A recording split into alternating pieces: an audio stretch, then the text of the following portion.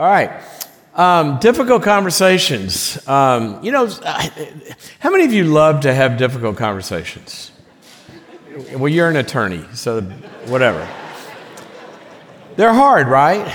Because we're stepping into something that is, by definition, is difficult. We're going to go into some of the ways that we know from science and research, and I'm a psychologist by training, and we know from a lot of science, like some of the best ways to do this and some of the worst ways to do it, and as well from the scriptures. And what's always interesting me is how the Bible always validates the science. And we're going to see a few things about what God says about difficult conversations. But I want to give you a little practice here. I want you to turn to the person that you came with, and if you're sitting next to a stranger, it'll even be more fun. And some of you wanted a good pickup line anyway. I know why you come here. Turn to the person next to you that you love and you've come with, and look them in the eye and say, "I will confront you." Just go, say it. Say it. All right. Now, how hard was that? Right? Not hard at all.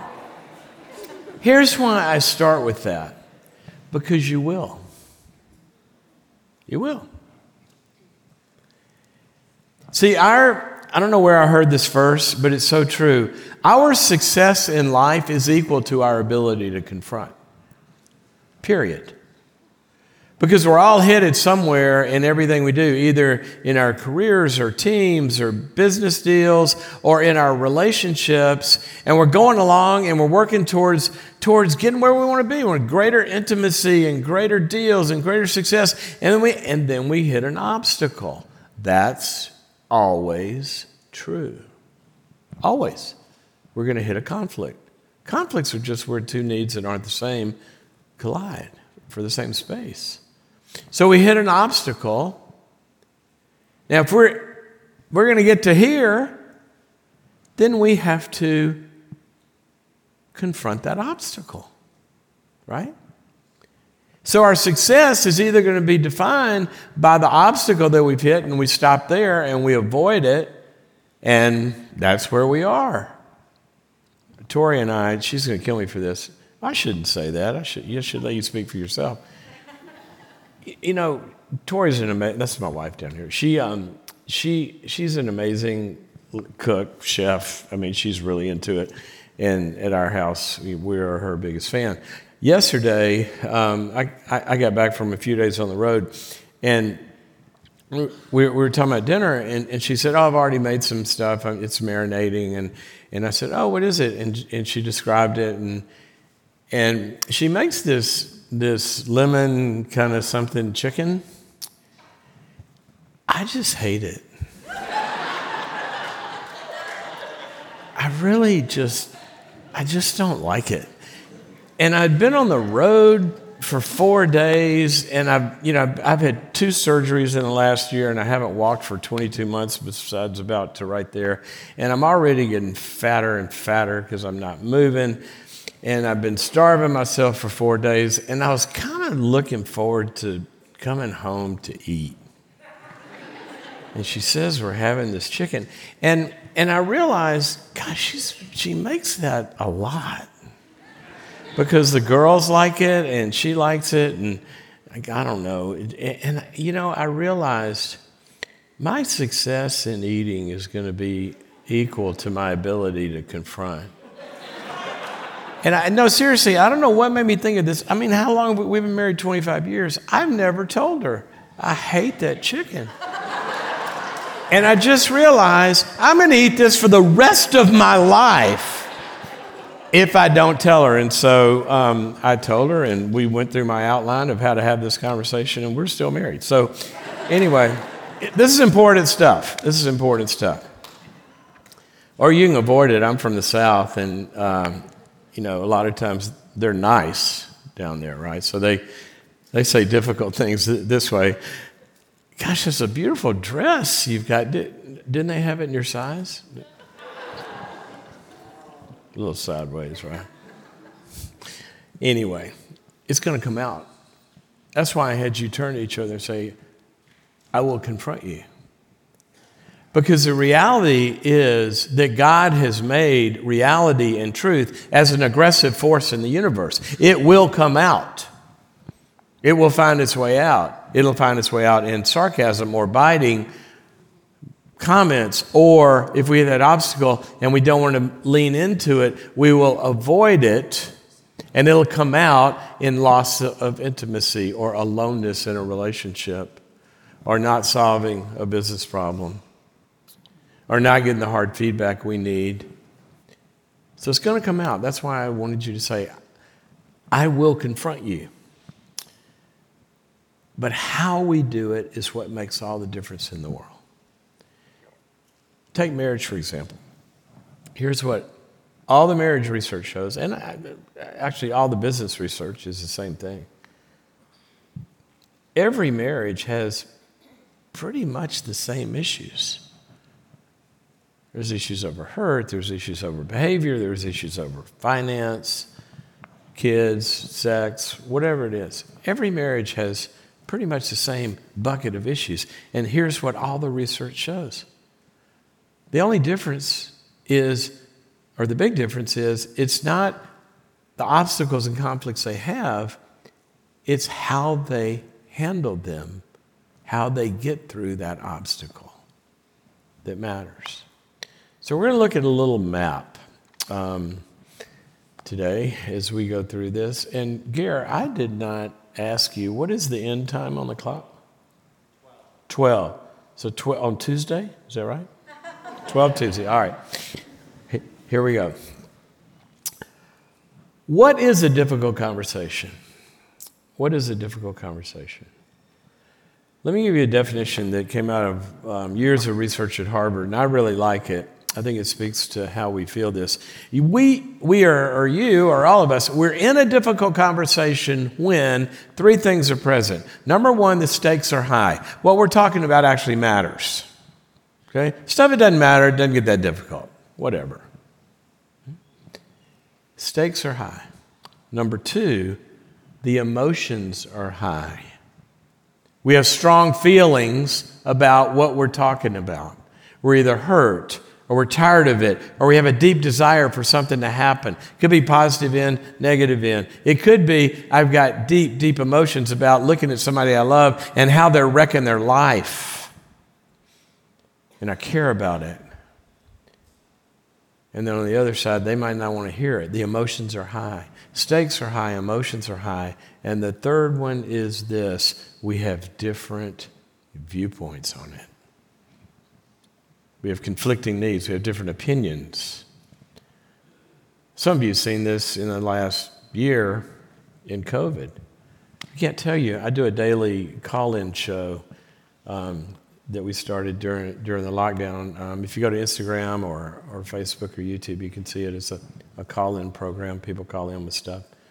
I can't tell you how many calls I've gotten over the last year of families that are broken up, have broken up, or can't talk to each other, extended family members, on whether or not you wear a mask or not, whether or not you get a vaccine or not, whether or not you stay indoors or outdoors.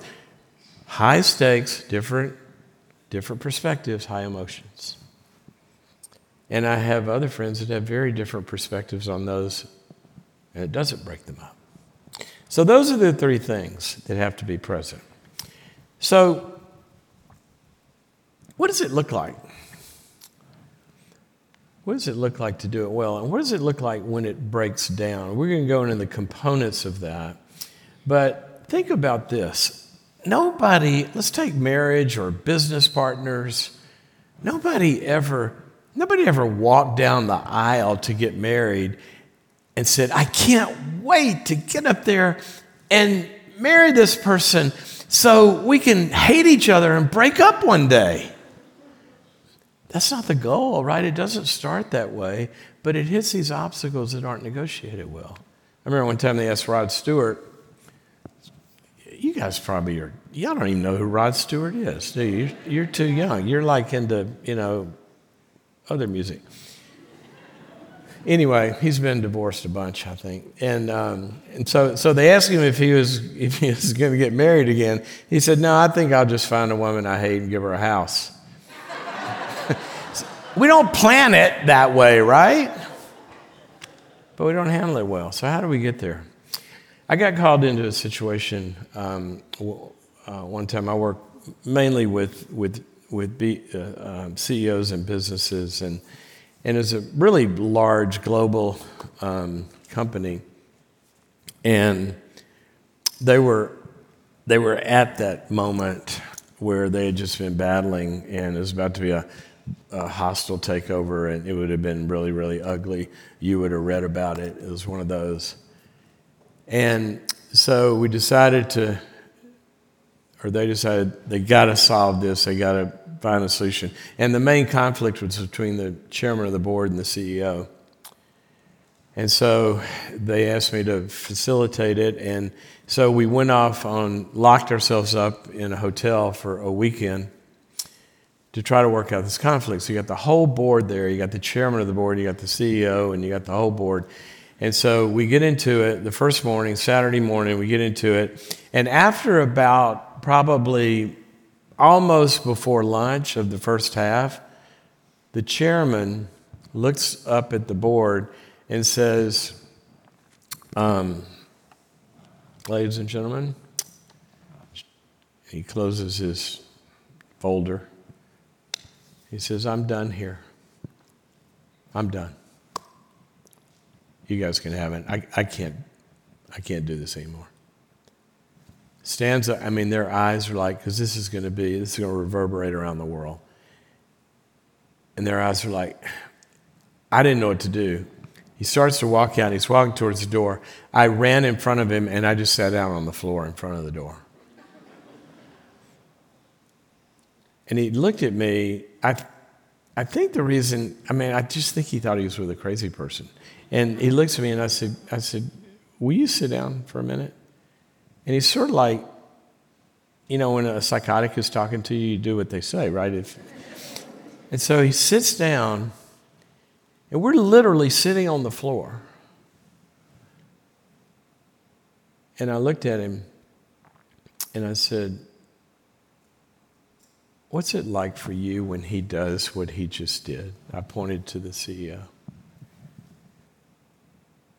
What does that feel like? What's that like to be on the other end of that? Very powerful leader. He's sitting there on the floor, and his chin starts to quiver a little bit. And he barely got the words out, and he said, it feels so bad. I said, like what? Help me understand bad. Does I feel invisible? Why am I here? I feel like he tries to make me feel stupid. I feel like what I bring doesn't matter. And all the time, he's kind of fighting back tears, and I said, well, tell me more. And wasn't too long into this, the CEO gets up and walks over and sits down in this little circle. And I turned to him, and he said, may I? And I said, yeah. And he looks at the chairman, and he says, I am so sorry. I would never want to make you feel that way. That's not what I want. I saw that we might have something here. I turned to the board and I said, can you guys leave and go? We'll text you in a little while. I'd like to talk to these two. Within about an hour, we called the board back in, and I said, they have something to share with you. And they stood up and they said, we're fine. We're going to work this out. We got it. Now, what happened in that hour? And what hadn't happened up until that moment that was about to break up a global entity? basically, and I'm going to unpack a few of the things that happened for a map for us, but basically they just started to do it God's way. You know, God had a difficult conversation to lean into. The story of God in the Bible with us is that we went to the altar, right? He created the altar. He made us in relationship with Him, and it was good. And then there was a breach in that relationship. There was an obstacle to being together forever. There was an obstacle. And what did He do? He didn't avoid it. He didn't just let us all go to hell, stay in misery. It only took about, half a chapter before we started murdering each other. He didn't avoid it. And He didn't come at it with anger and judgment. See, I told you so. I'm right and you're wrong. You can go to hell. Or get with the program. That's not what He did. What He did becomes a map for us of having difficult conversations. And as Philippians 2 puts it, it's in that great kenosis passage. I don't know. I should have written this down. But it's in chapter 2. And it says, in your relationships, he says, have the same mind that was in Christ Jesus. It says, although He was in the form of God, He was God. He did have the right answer. He was right. And He could force His answer if He wanted to. But He said, although He, the only one that had the right to be that way, He existed in the form of God, He did the opposite. He came down. He sat on the floor. And the first thing He did was He met us where we are.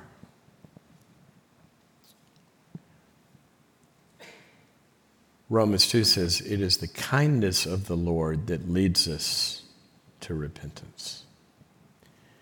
So let's unpack how that gets there, because what we also know is in His kindness, He didn't say, oh, no big deal. He didn't blow it off. He didn't avoid the conflict. He didn't avoid the hard message either. He didn't avoid getting His needs met. He wasn't codependent. How many of you are codependent? So what are the rest of you, just helpful? Everybody knows what a codependent is, right?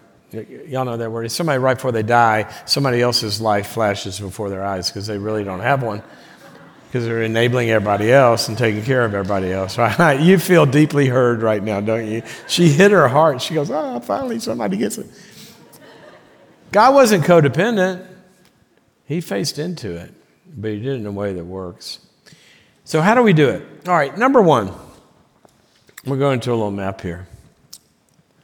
We got to get ready before we go into it. The worst log jams are the ones that are instantaneously flamed. Somebody gets triggered or somebody gets scared. We have fears that get into this stuff.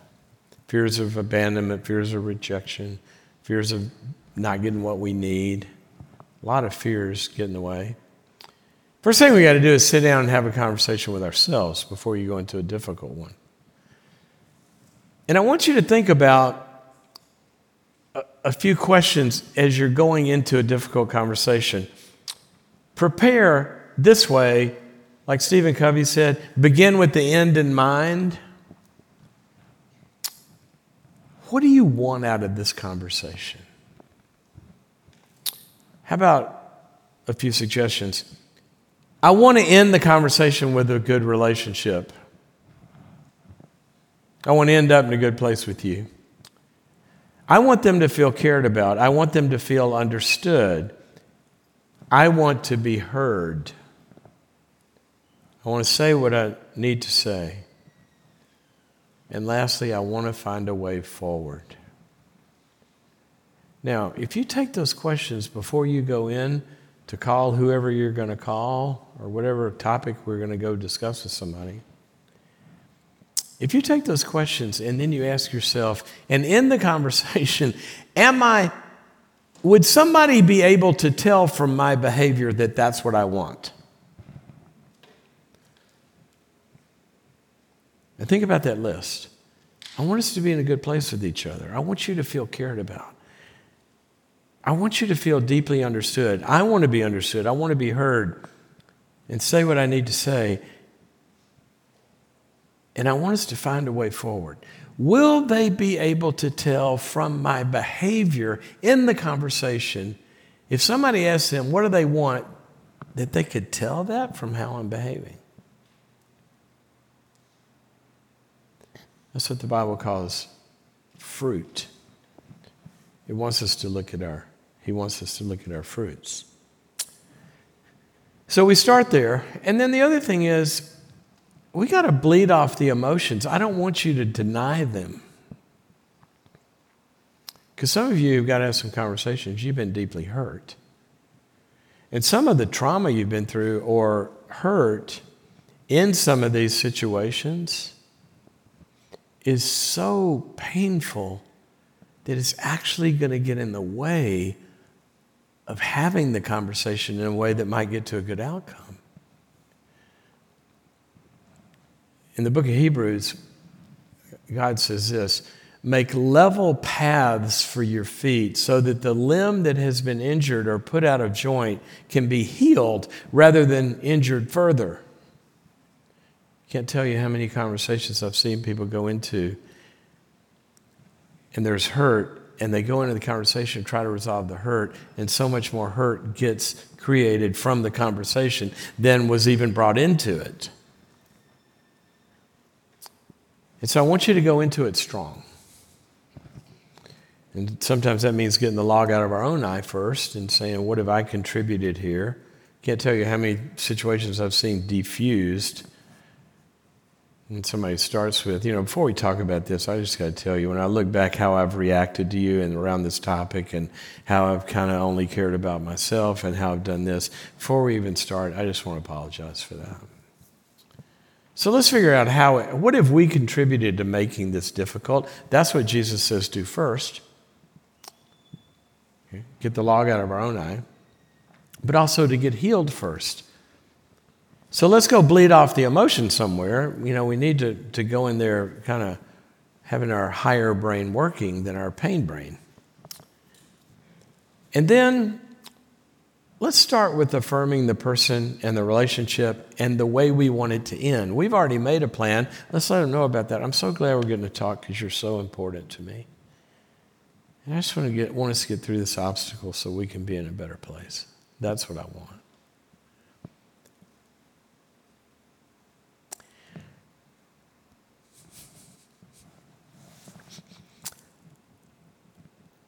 I don't think I've ever said this to you.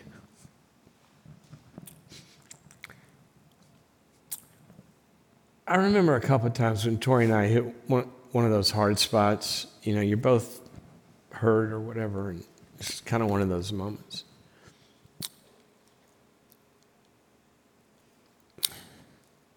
And I remember you saying, in one of the most painful moments of it, you looked at me and said, we both want the same thing. It's like it took it away. Thanks. She's going. But when you know from the beginning, we want the same thing here. Now we're on the same side of the issue, looking at the issue. We're together. So let's start there. And then the next thing, let's stop telling ourselves a story about what they're going to say. I mean, how many times do we do that? Well, I know what you're going to say, but no, you don't. We don't know what they're going to say. It might surprise us. It really might surprise us if we say it in a way we've never said it before. It's like the guy who had the flat tire, driving down the road at night in the country, he has a flat tire, and he goes and opens up his trunk to get his jack, and he realizes he doesn't have his jack to fix the tire. And he goes, oh no, what am I going to do? He looks up, there's a farmhouse up there, and lights on. He said, I'm going to go ask the guy if I can borrow his jack or her jack. And he starts walking. He says, I'm such an idiot. I can't believe it. And he's going to think the guy's going to think I'm stupid. He's not even, he's just going to rail on me for waking him up. And so now, I don't even like that guy. He's, what is he never had a flat? And already we're in this and he gets up and he rings the doorbell, and the farmer comes to the door and he looks at him and goes, just keep your damn jack.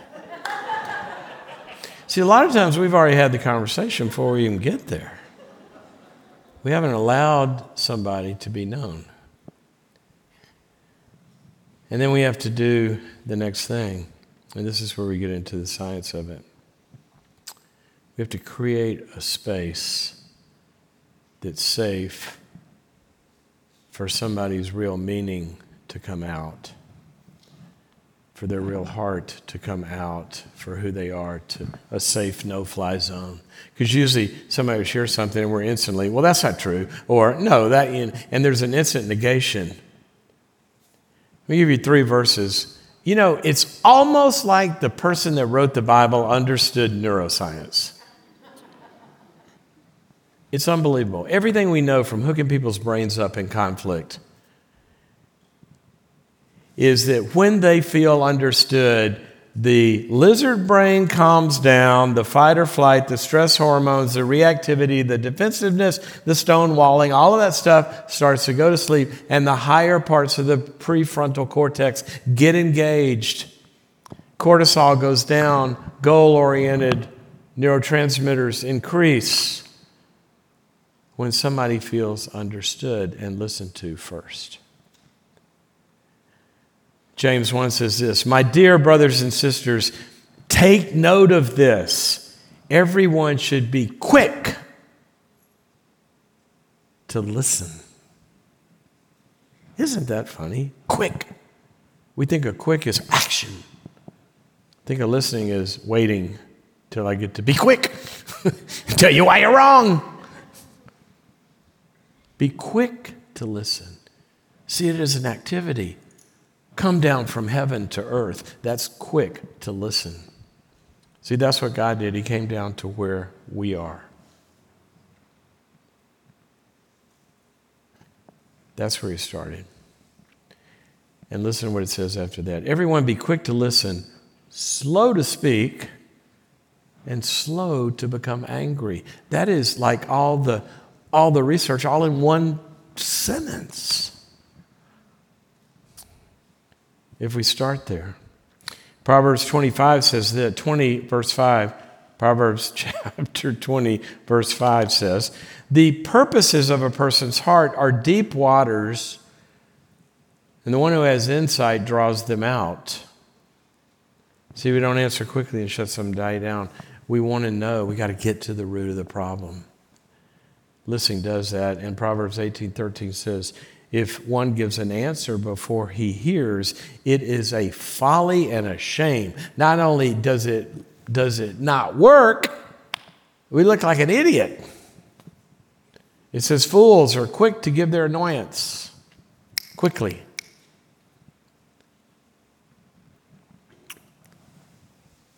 I was working on a project one time, merger of a healthcare company they asked me to consult on.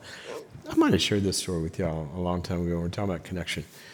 But the new CEO was talking to the new leadership, and it was that first meeting, the two companies were together, and he shared the vision. It was electric in the room. I mean, it was electric.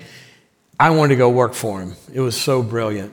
And everybody's excited, and then he takes questions. A woman raises her hand and says, yeah, I lead about 3,000 people, and we've been working on this product that the other company has the same product. And I've moved people across the country. I've uprooted careers. We spent all of our money and resources and time for 3 years. And my people are just scared to death about what's going to happen to them. And he says, well, it's not going to be a problem because, and he gave her a bunch of reasons why it wasn't going to be a problem.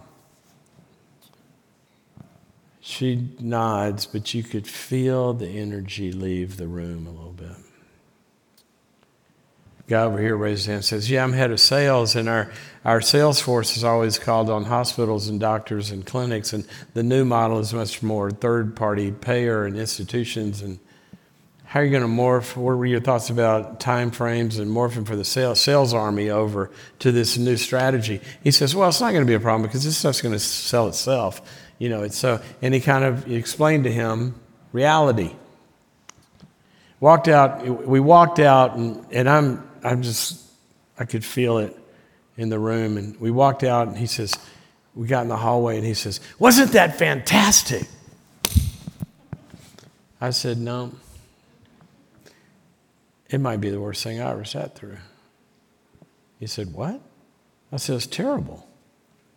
He said, what are you talking about? I said, you completely lost them. You completely did not connect with where they were at all. He looks at me and he goes, that's not true. I said, yes, it is. Every time they tried to tell you something, you instantly negated where they were coming from and told them why it wasn't true. You instantly negated it. He said, no, I didn't. I said, shut up. You're doing it to me right now.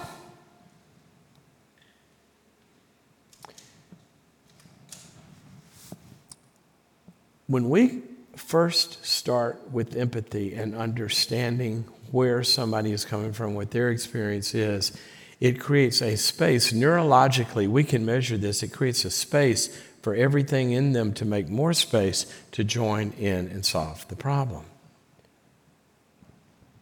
I was talking about this one day with a leadership audience, and a guy walked up to me afterwards and says, I'm the head of hostage negotiation for the FBI. He's the guy that walks into banks with the guy's got the bomb strapped to him and 20 hostages. He says, everything you talked about is our entire training program. See, they don't walk in and say, dude, this is a bad idea. You don't want to blow up a bank. They walk in and say, so what? Tell me, I'm Bobby. What's your name? They sent me in here to talk to you. How did we get here today? What's going on? And as Proverbs says, draw it out. So what's going to happen is we're going to start to understand the problem. I remember one night our youngest daughter, Lucy, who, by the way, please go to Lucy Cloud Music. I got to give Lucy a plug. She's got her last song she just put out. She's just started putting her music out, and she's got over 1 million streams on her last song. It's called Crash and Learn. And see, Lucy, she's not going to watch this. She'll never even know I told you this. Anyway, check her out. She's great. Why was I? Oh, but when she's 19 now. When she was about 7, she's struggling with her math, and it's not going well. And I'm trying to make her see. I think she's lazy, right? That's what I thought. And she'd rather sing than do math. She's kind of putting it off. And so one night I go, Luce, we're doing your math homework. We got to get this right. And I wrote this book called Boundaries, where I'm going to have some here. And she's kind of tired. No, I want to go to bed. No, Lucy, I've got all night. Do it. And she starts kind of doing. And then no, I'm tired. And then she's crying. And we're in this kind of, and I'm pushing her. And I said, Lucy, I have all night. Okay? If you want to go to bed, then I'd get to work if I were you. I got all night, and we're in this thing. I said, now do it. Start working the problem. So she starts to work. And I notice every now and then she'd do this little flinch. And I said, keep working. And she'd do this little flinch, and then she'd write something down, and I noticed something. Every time she flinched and just wrote something down real quickly, and just every time she flinched, it had to do with a 6. I said, Lucy, what's 6 times 4? She didn't know. I said, what's 7 times 5? 35. What's 4 times 8? 32. What's 6 times 5? I said, Lucy, I'm sorry. let's not do this. Let's go watch The Bourne Ultimatum or something we do together. I said, we're going to do something different tomorrow. We're going to play a game. She goes, okay. We played a game. We got some flashcards and learned her sixes. See, sometimes we don't know what's underneath somebody's jam. There might be a need. There may be some hurt. So we're going to start with listening, and we're going to start with getting ready. Then we're going to go to listening. And then the next thing is, I'll give you a formula here. There's 3 components in this next step.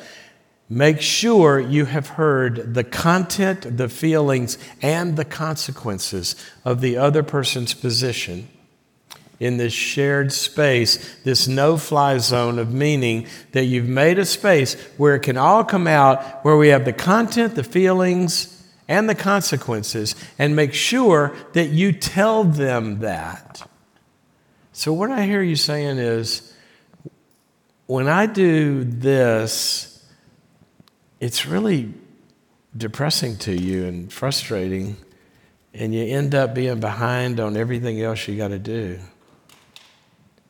So you want to see that moment where they go, they're starting leaning in. Yeah, you get it. But to get it, all 3 are important. The content. Did I hear you in what it is that you need or what you want or what I'm doing? A. B. Did I hear you in how it feels to you to be on the other end of that? You're just sitting there longing for this to happen, or you're sitting there with some pain I'm creating. And am I understanding how that affects your life? See, when people know that we know what the issue is, how it feels to us, and how it affects us, now we're starting to get somewhere. But don't be codependent. This is a shared meaning space, and we can say, so here's what's going on for me. When this happens, or I don't get this, or you do that, or whatever, I start to feel whatever it is, and then I end up feeling further away from you, or I end up discouraged. See, we want to be able to say our 3 too, but notice what I didn't do. I wasn't accusing and blaming and attacking in that sentence. I'm saying this is the issue. Here's where it leaves me feeling, and here's where it leaves me in life, in our relationship. We get those 3 components, a lot has happened. A lot's happened. Because now we got something to work with. So when they tell me what they feel, what I do, and what they feel, and how it affects them, immediately find something in there that you can be an advocate for.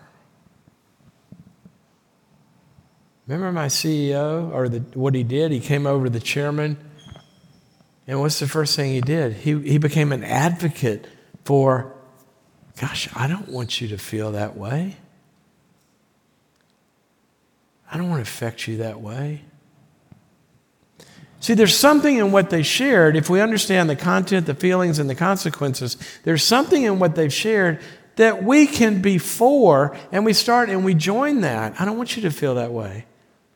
I remember I was working with 2 departments battling. We got to have the management meeting at 10 o'clock on Wednesday. No, it's got to be on Thursday. No, it's got to be on Wednesday. And they're jamming up, in this tug of war. Well, until they started listening, they don't know what the tug of war is really about, because we get stuck on positions and we argue about our position and our solution and our what we want. This has to happen. But what we are really arguing about is not our position, but our interests. The need that's driving that. And so I got them listening to one another. Well, what happens if you have it on Wednesday? Well, then it screws up our whole sequence of planning and being able to know when, on a critical path of getting the project done that week, we need to know when to release our resources, and it's got to be. So what you're really saying is you need to have some control over the decision so you can plant a lot of things in the critical path. You need to be in control of this. Exactly. We can't just have it dropped on us. Okay, well, let's figure out how you can be the one that leads the decision, and then we can see if that works for the other side. Boom, problem solved. It's not about the dollars you're going to spend in your budget. It's about the needs that it meets for each one of the spouses, or the kid, or the boss. So find something you can advocate for, and then go to this next step. This is, I can't tell you how huge this is. When you hear, okay, so what I'm hearing, what's really important to you is this. What's really important to me is this. Tell me how you think we can make that happen. Tell me how you think we can make that happen. And then they sit back and, well, I think, well, there's a good step. I think. See, what have you done? In the middle of a conflict, you've engaged the part of them that can solve a problem, and they're starting to think instead of defend or whatever it is that's emotional and reactive and pain. See, when you say, help, let's figure out a way, how could we get there? What's a way we could do this? Now you have engaged them to be your partner, your ally against what? Against the problem. So now we're on the same side of the table, and the problem is on the other side, and we're together looking at this log jam with conflicting needs. And we're going to work together. What did God say? Come, let us reason together. That's what God said. There's a log jam. And when we can engage each other as allies, because we both want the same thing, we have different perspectives on how to get there. But let's solve this problem. Now, not only have we further helped both of our brain functionings, but we become allies. And then the last thing is this. Have I said it all? It's easy to fudge on what some friends of mine call the last 10%. You know, a lot of times we ask for feedback and, so, oh yeah, it's good. Oh yeah, give me the last 10%. Well, it sucked, you know. Now, a lot of times, it's just hard for us to come out with the stuff that we might fear saying, fear we're going to hurt somebody's feelings or whatever. When you ask, I want to make sure you've said it all. Is there anything left? Give me the last 10%. And then we have to step in and say the last 10%, unless we don't. And this time, not out of fear, but out of strategy. You will be in some conversations in your life that if you follow the formula that I just gave you, it will be diagnostic. It'll be like a lab test. You have just determined if you have a snowball's chance in hell of getting to a good outcome.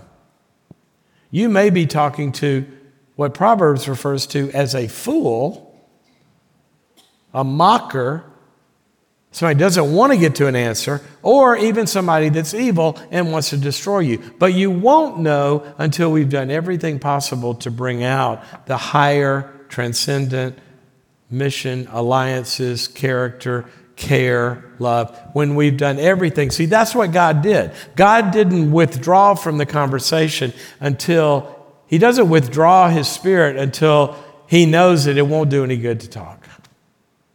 And one day he will. He'll turn out the lights. I've done everything I could. So I want you to say the last 10%, unless you realize, you know what? And it's going to sound something like this. I really want to resolve this. I don't think we're going to get there today. I don't think we're really hearing each other. I don't think we're making progress. So let's take the next step, which Matthew 18 says. If you go to them and you talk and it doesn't work, the next step is to stop talking and bring in a third party that can help you. So, you're going to run into obstacles. It's part of life. I pray to God I have conflicts tomorrow. Because if I don't, I'm dead. Right? We're going to wake up one day and not have any problems. Except maybe waking up and God and us reviewing this thing called life and seeing how I didn't confront my problems. So let's wake up to some problems tomorrow, and with His grace and His truth, and doing it the way He did it, let's go have some difficult conversations in a redemptive way where we can get to the promised land of whatever it is we're trying to find. God bless.